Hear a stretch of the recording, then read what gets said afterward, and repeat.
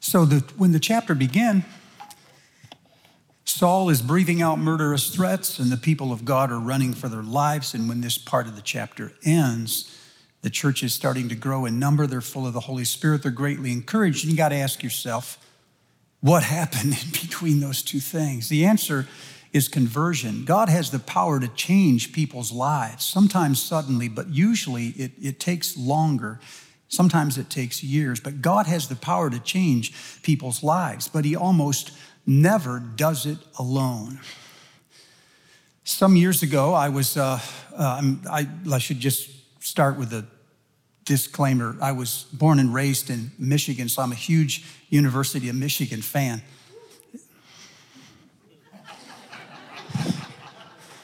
Dude, that was pretty underwhelming, man. So I said this in the first hour, and somebody came up afterward and admitted it quietly in the front. By the way, I am too. It's like he was an addiction or something, you know. And so I made that very clear to the congregation early on and have suffered the abuse as a result of that. And one of our members, Joe Wirt, is a huge Notre Dame fan, and he had not missed a Notre Dame home game for 51 years. So huge Notre Dame fan. But as a Michigan fan, you have two least favorite teams, Ohio State, which is this, and then somewhat lower is Notre Dame. But they're not at all on my radar or my wish list. And so Joe decided I should go to a Notre Dame game, and he got the tickets and took me up. They were going to play the Maize and Blue, and I was super excited to see this. We got there early, got out, walked through the parking lot, did the kiosks, did the games. From there, went into the Hall of Fame, and from the Hall of Fame, went to the front gate, stood in the columns and watched the band file through the columns into the stadium.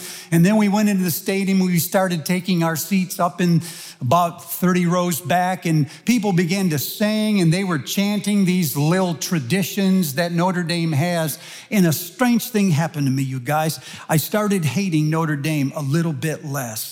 Then, partway through the game, when Notre Dame went farther ahead and everyone is cheering and shouting, I found that it didn't have quite the animosity that I had, even though we were getting beat and beat soundly. In the car on the way home, Joe and I were talking about Notre Dame football, and I started complimenting it. And then, about Tuesday of that week, when I was alone, I found myself humming 3 Cheers for Old Notre Dame. Now, Joe thought I got saved. The Michigan fans thought I was demon-possessed. I thought I was schizophrenic. But I walked away from that experience with a deeper appreciation for the power of community. If you're in a crowd and everybody is engaged and they're full of energy doing the same thing, you show up early, you take in all the traditions, you sit next to someone like Joe who is just up to his neck in that tradition, it is hard not to change your sympathies. Now, I know you think you could do it, but I don't think you could. I talked to someone this week who was a Notre Dame fan and went to a LSU game, and the same thing happened to him. Talked to another person who was an IU fan, went to a Michigan game, and the same thing happened to him. Now that I can understand. It happened to him just when he got inside of 110,000 people, all doing the same thing with deep traditions, sitting next to fanatics in this. And I started to wonder, what is the power of community to change a person's life? Their sympathies, their loyalties, their vision, even their behaviors. Is it that powerful? And if it is, what separates good communities from great ones? Are great ones doing things that we don't even know about and would never try, but they do them religiously? And what influence does that have on the people in that community? And how do those people change the community itself? Religion in America is an individual sport. In the church, we speak of a personal relationship to Jesus Christ. We have private devotions, closets of prayer, one-on-one evangelism. 80% of us in the room believe or claim that a person should work out their religious beliefs apart from any church or synagogue. If you go to Japan and ask an individual, what is your religion? They will look at you confused. We don't have it. Ask them, what is their family's religion? Now they know what you mean. And theirs is the same as their family. But we in America consider that a flaw. It's almost a passage of right, isn't it, to get to a certain age where we can make decisions for ourselves and mostly by ourselves. But if community is a powerful engine for spiritual growth and transformation, shouldn't we think about them a little differently? Conversion happens through community. There is one conversion experience in the Bible that kind of rises above all the others. It's the conversion of Saul on the road to Damascus. In fact, so popular is this story, we've borrowed the language. We speak about road to Damascus experiences. We speak about being blinded by the light. We speak about being knocked off our horse. And all of these are phrases that are lifted from this story of Saul's conversion. But when I read it again, I noticed it has two halves. And I noticed that we're really vocal about the first half, almost silent about the second. In the first half, Saul is on his horse on the way to Damascus. He's persecuting the church. He's got an entourage of soldiers. When he gets there, he'll arrest them and haul them off in chains to Jerusalem, where they will be tried.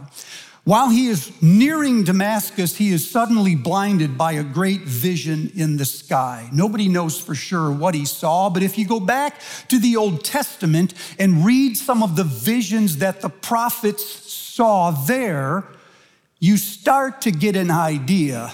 Ezekiel, for instance, said that he saw 4 living creatures, each standing next to wheels that were spinning, and above the creatures was a large expanse, and above the expanse, he says, was one like a man. And when I looked up, the top half of his body was like glowing metal, and the bottom half of his body was like fire. And his eyes were blazing torches. And when he opened his mouth, these are Ezekiel's words, it was the sound of a multitude. It was quite a vision. Here was one individual with the voice of many. And when I saw it, I went straight over on my face. And he said to me, "Do not be afraid." Daniel saw almost the same thing. He was begging God for something for nearly 3 weeks. Suddenly, he said, I looked up and there was one like the Son of Man. I mean, we don't even know what that is at that point, but he said, and as he stood before me, his eyes were like flaming torches, and his body was like chrysolite stone, and his arms were burnished bronze. And he spoke, and as he spoke, I went over on my face as though dead. Why say this? Well, it's to say that if that is something what Saul got vision of, he did not see the sun or a stroke of lightning, you guys. He saw something that was overwhelming. There's a lot of talk about wanting to see Jesus, touch him. Shoot, sometimes I don't. Because everyone that did wasn't standing by the time it was over. So it's this powerful, arresting, overwhelming moment where a person is confronted with Jesus Christ. And you know what? Every time that happens, it'll rattle you. You always walk away from that encounter talking about Jesus. You don't talk about other things. You can't. And you never walk away from that full of convictions about how bad other people are. The only person you can see is yourself. And it's humbling. As Jesus said, you can't notice the speck in someone else's eye because you see the plank in your own. So all you want to talk about is how big he is and how unworthy you are in the moment. You hearing the difference? We're hearing from a lot of people that maybe yet haven't been arrested by Jesus. Saul is knocked off his horse. He goes blind. When he opens his eyes, he still can't see. So his soldiers take him by the hand and they lead him by the hand into Damascus. But when he goes into Damascus, he's still blind. He still can't see. He still doesn't know who the person is who spoke to him. All he heard was, "I am Jesus, whom you are persecuting." Saul's whole religion, raised in the Hebrew scriptures, not only in the language, but in the rules of interpretation. By the time he was 5 years old, by the time he was 10, he would have been schooled in the Pharisaic, the rabbinical, and the legal traditions. By the time he was 11, they would have sent him off to Jerusalem to study at the feet of Gamaliel. That was like one of the elite university settings, I guess. And by the time he was 13, he would have been bar mitzvah, a son of the commandment, and given full rights to the Jewish community.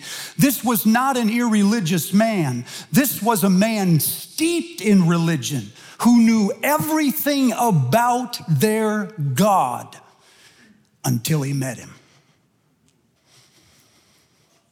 And when he met him, there was this moment where he passed from knowing things about God to knowing God. And there are no language for that. So he goes into Damascus, still blind, still doesn't know much about this Jesus person. And God introduces him to a cast of characters we hear almost nothing about. And this is the second conversion of Saul. In the first, he's encountering a man in a moment. In the second, he's encountering the people in a slow immersion. In the first one, he's sort of reconciled with God, but in the second one, he's reconciled with the people around him. So in the first one, he has strong loyalties now to Jesus Christ, but in the second one, he has strong affinities for the people who are the body of Christ. There's a lot of people like that in our church right now. I want to introduce you to 4 that came into Saul's life. The first is named Judas, and he's something like a safe person.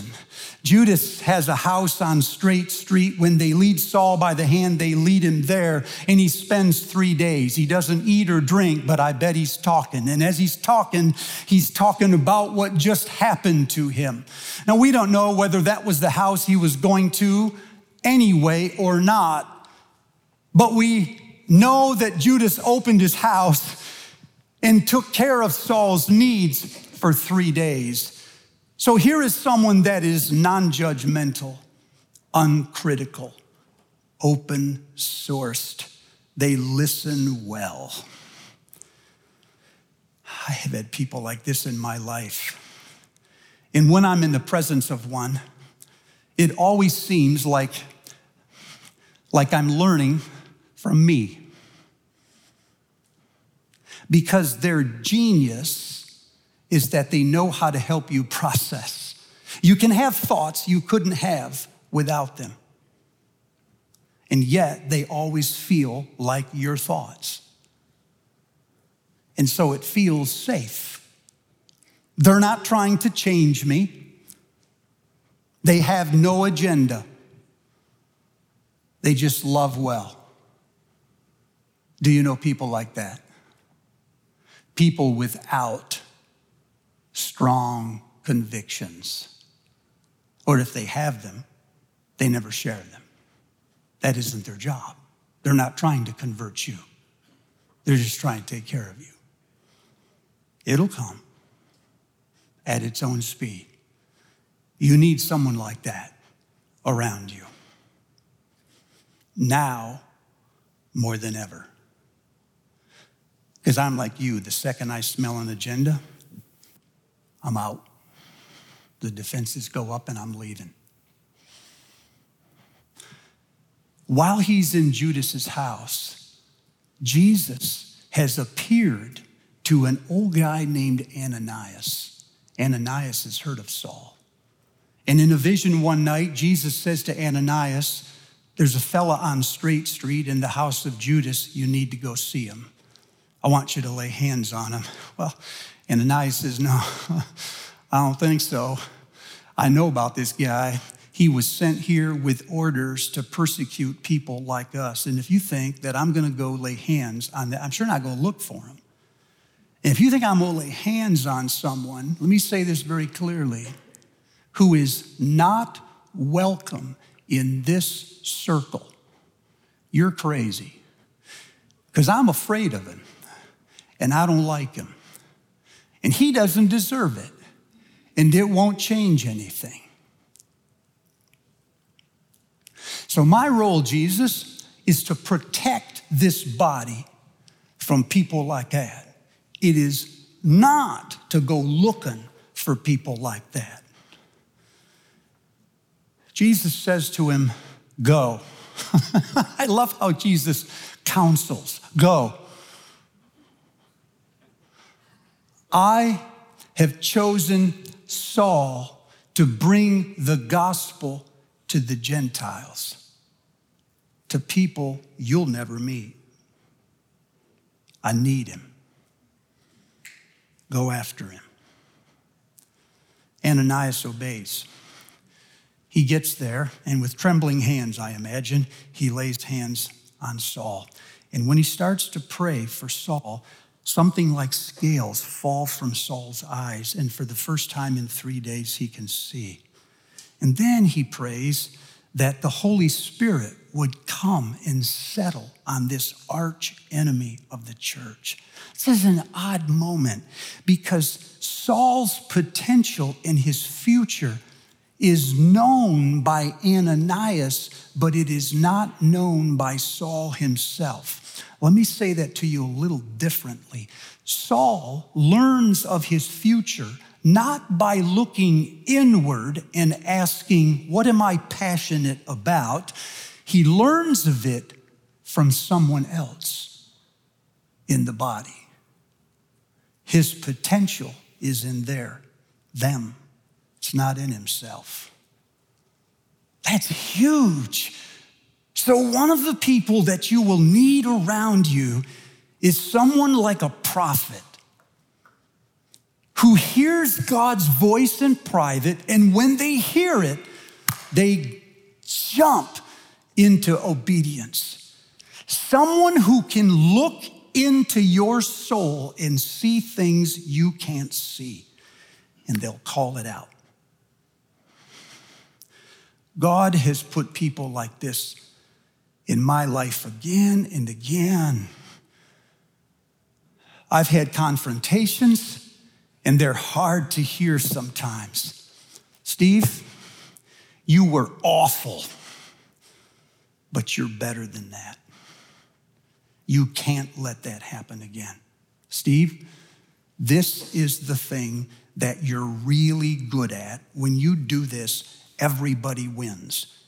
That didn't come from a survey, and it didn't come from a self-analysis. It came from other people that were around me. It didn't come from me. When you do this, we win. And the moment I learned that, I was free for the first time to admit things I didn't do well. Up till then, I was faking all of it. But God sent in Ananias to see in me what I could not see and to call it out. And if you haven't met yours yet, I bet there's somewhere in this church. I know they are. After Ananias calls this out, Saul then moves into this small community of disciples who act as a kind of network. Because they are many and not one, they have tentacles all over the Damascus community. And so when there's a scuttlebutt conversation about killing Saul, they're the first to hear it. Because these people are everywhere. And when they hear it, they come back to Saul and they find him. They wait till night, put him in a basket, and then lower him outside the walls so he can get away. Somewhere in your life, you will need a small community of people to protect you, sometimes from you, but certainly from your enemies, because you have them. And these people will devote themselves to you. They will show you things about God that you cannot learn alone. And when they need to, they will jump into action and they'll surround you and help you get away. Finally, as Saul runs off into Jerusalem, he meets another whole group of disciples, and they don't like him either. Last time he left Jerusalem, he did it with orders to either persecute or kill Christians, and so they're afraid of him. And right about the time they're going to throw him out, another guy named Barnabas, encouragement is what his name means, he gets in between this new convert and the people of God, and he brokers this relation. He acts as an advocate. He vouches for him. He puts his own reputation on the line so the people of God will believe in Saul because they need to. All right, that's the story.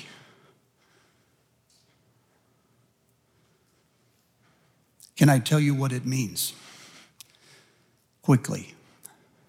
First, we have a lot of people that have had the first conversions, never had the second.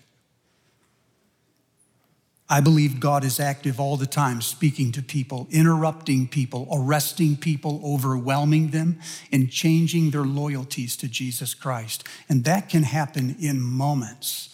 But unfortunately, those people do not always find strong communities with safe people and prophetic voices, a network of friends who are looking out for them and who are brokering their abrasive personalities with others around them. They can't always find them. And so a strange thing happens in religion in America. We have so many individual Christians because we don't have strong communities. They don't trust their communities.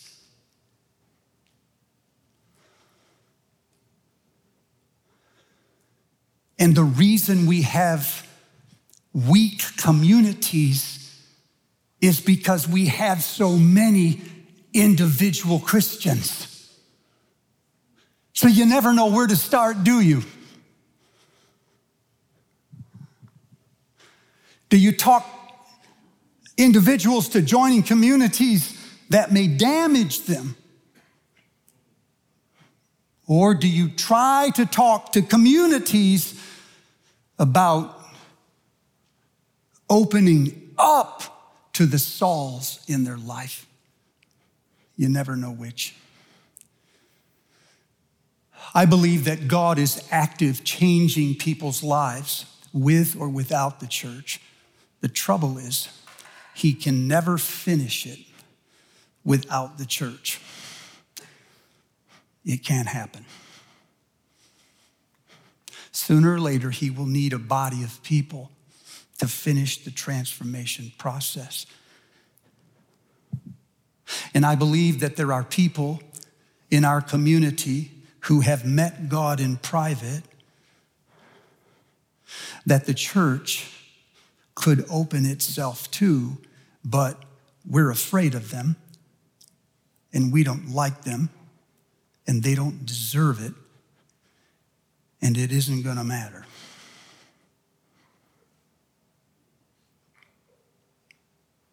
There are Sauls out there who are as afraid of us as we are of them. One of my concerns in this post-COVID era that we're in is that the communities that we have formed are communities that we have formed.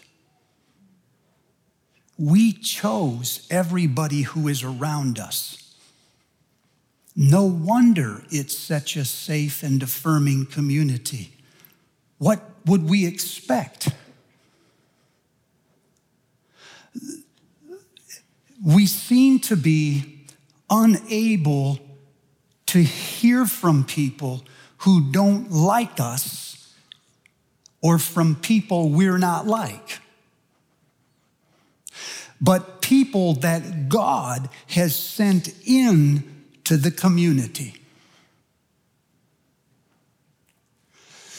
So what happens is communities protect themselves from infiltrators, they think, and the individuals protect themselves from the community. What we need are individuals who are willing to trust the voice of other people. Rather than start the conversation with their own convictions, trust the open and frank discussion of the body of Christ. We need individuals who no longer see the body as a threat to their identity, but they trust the collective wisdom of many.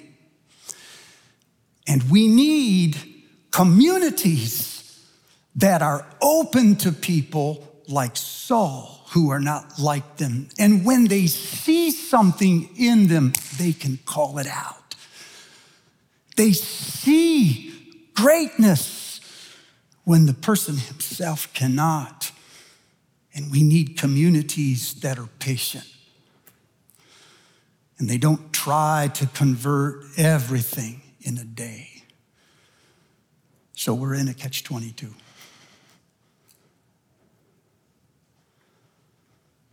I know of no way to break that except to change the question. If you found yourself asking a moment ago, why is it that I do not have a safe person, a host, or a prophet, or a network, or an advocate in my life? Change the question and ask, who are you that for? You have to start there.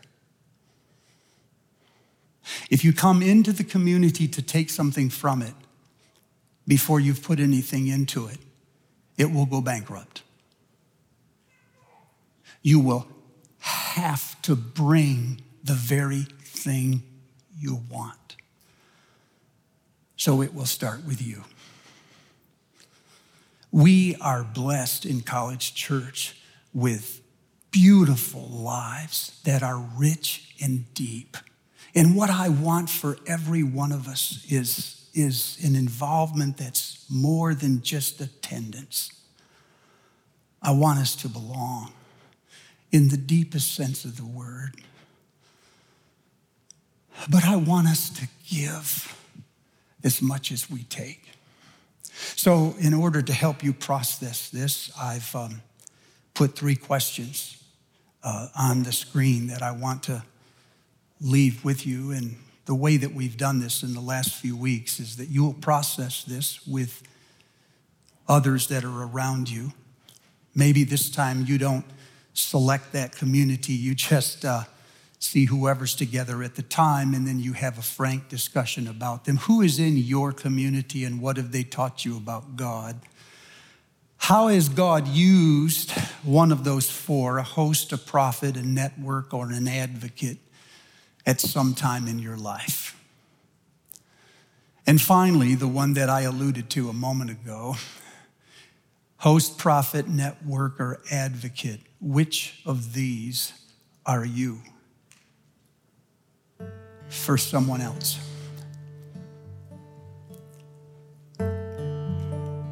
We ought to be able to name them right now. We ought to know. To the extent that we do, may God help us to lean in. To the extent that we don't, may God humble us and help us to look out. Jesus, what I want now is more than a sigh or an exhale, and I want something that lasts longer than the next few moments. Please, with the same Holy Spirit that settled upon Saul and did incredible things with that man's life, would you do a work in us? Take as long as you want. Use whoever you want. But do it, I pray, in Jesus' name.